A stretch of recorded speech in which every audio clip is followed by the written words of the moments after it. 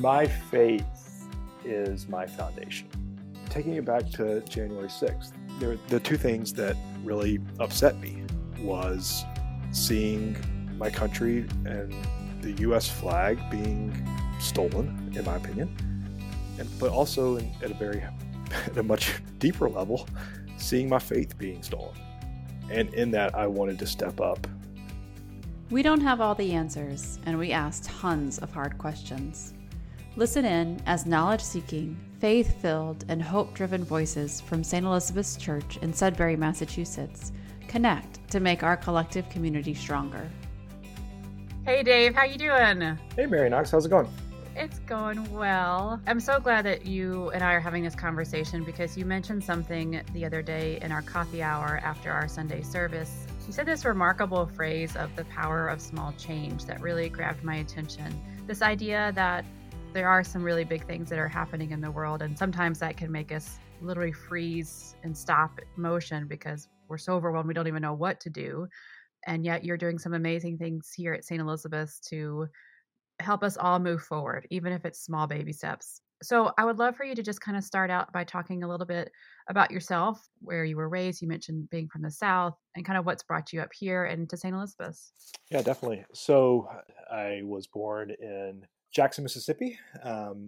Grew up in Jackson in the 1980s and 90s as the son of a manager at McDonald's, followed by my father went into the Postal Service. My mother is a retired registered nurse, and I attended very white private schools, went to a very white Methodist church, but at a very young age, I was exposed to, for lack of a better word, I like to say I was exposed to the other. If there's nothing else my parents instilled in my siblings and me, it was the knowledge that as Christians, we are charged with, we are challenged with doing what we can do to help the other, to help other people. It could be other people who are just like you, but it could also be other people who are much different than you. I graduated from high school, went to Georgetown University in our nation's capital. That is where Kirsten and I met. After we graduated, I spent a couple of years working for the Department of Justice as a paralegal. Quickly found out, thankfully, that I did not want to be a lawyer. And then we kind of had that decision point of where do we want to be to raise a family. The clincher was honestly when former parishioners Susan Newland and Larry Jobson had their wedding renewal ceremony back in the early 2000s. Kirsten knew them very well. Didn't know anybody from Sudbury from a hole in the wall myself.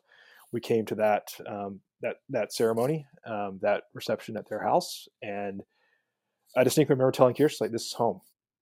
At that point, we decided the Boston area is where we wanted to be. So there's so many things there that you just mentioned that I want to follow up on, because I think that, to be honest, it seems like a lot of people are waking up and having a lot of personal growth and asking lots of tough questions of themselves.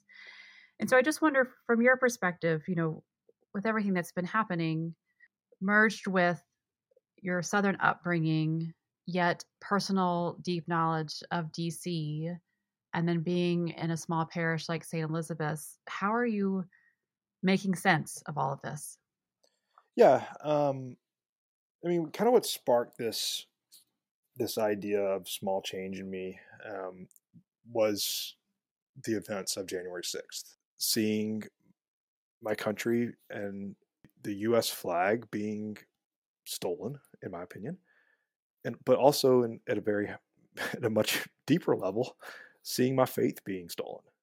And in that, I wanted to step up and not hide behind it. It was a conversation that, kind of started building in me in a late night text exchange that I had with my brother over the Christmas holidays. He's out in California, and we just started rehashing our past, the upbringing that my parents provided to us. This idea of what can I do to not feel so helpless? What can I do to not go hide into my bubble that I honestly go into quite often, but at the same time, still do what we do on a daily basis in raising our families and having our job commitments, our home life commitments, etc. he and I had this exchange where we challenged ourselves to at least do something, at least take some steps to honor, and to bring back what our parents instilled in us, which honestly, I feel like I've not done over the past 10 to 15 years. Maybe it's because I've been distracted by raising 4 kids. I don't know. I've challenged myself, and for those of you who seen me on Facebook and in other communications through the parish, I mean, I'm wanting to not shy away from that. And is that a small change? Perhaps it is. And I think we can be a community of faith and let people know we are.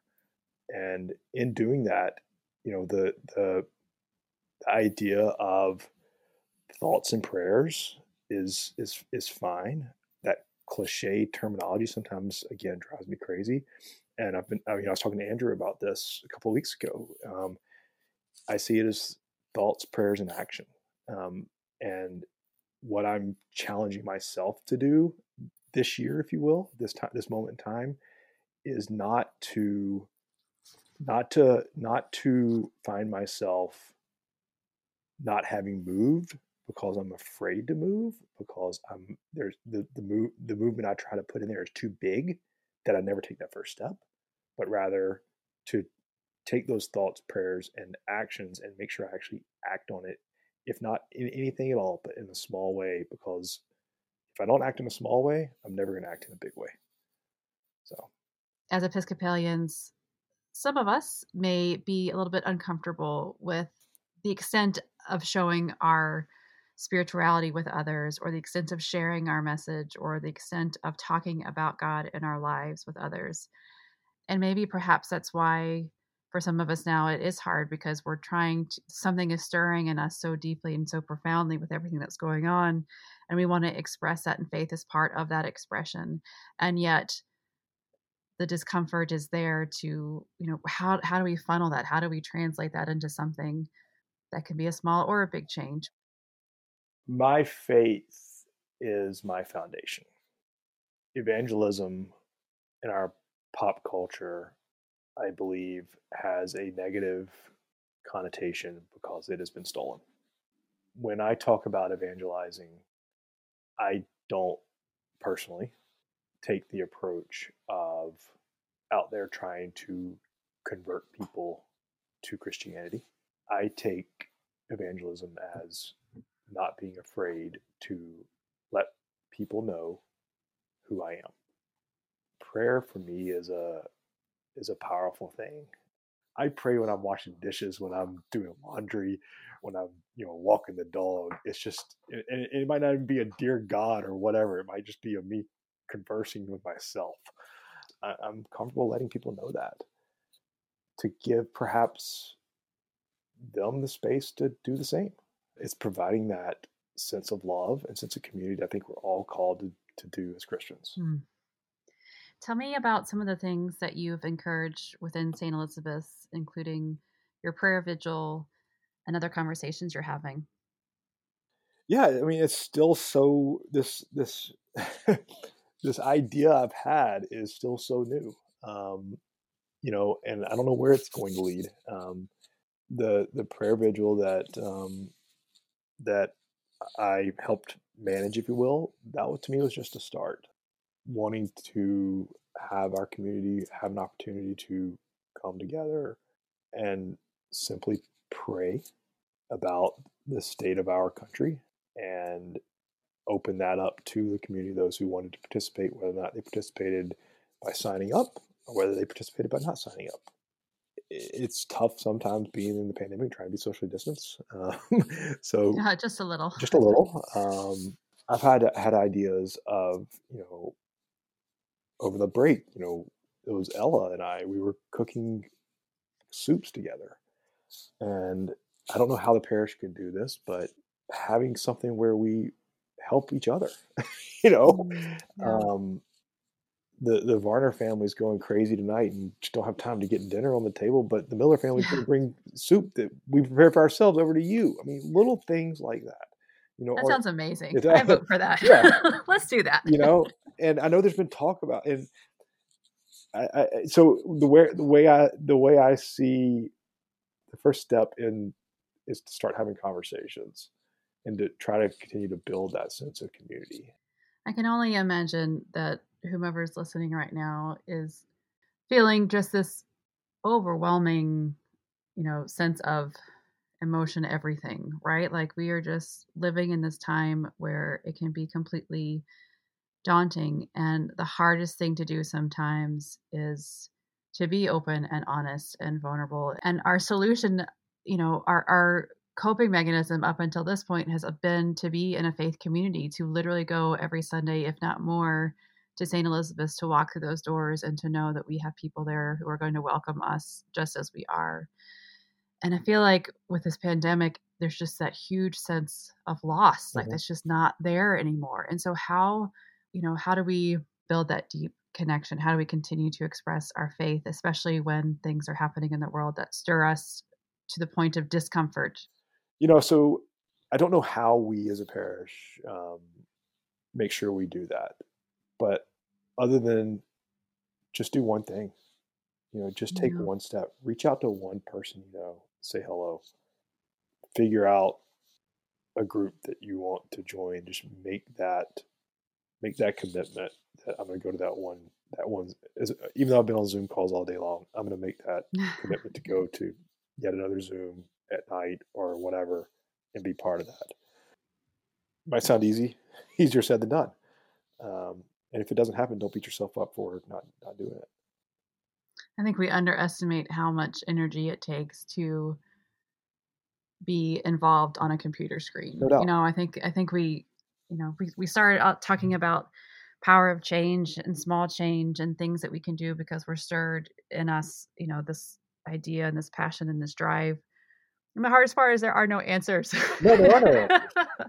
We're all fumbling through this together. But I think, as we fumble through it together, as we approach, a year into this, I guess the challenge that I have to us all is to don't avoid trying to answer that question and put your thoughts out there, put your ideas out there.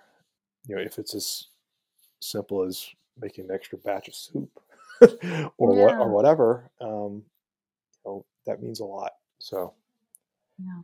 And everybody's start is going to look different, right? Everybody's starts going to look different. Everybody's starts going to have different size, different scope. And one of the things you said earlier about with the prayer vigil that you did, it success, the goal wasn't, like you said, to fill every single slot. The goal was to just take this one step towards an action that could empower people to do something to help feel like they are becoming part of a solution, as opposed to just, instead of just treading water. That was the intent.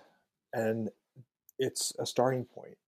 What I hope comes out of all this is a renewed faith, a renewed sense of community, a renewed call to action, a renewed call to justice, an understanding that we together, doing our small things, perhaps we'll do big things, but we don't have to set out to do big things.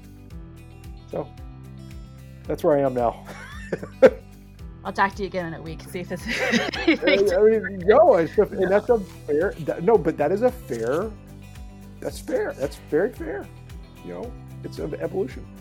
So we're all works in progress. Thank goodness.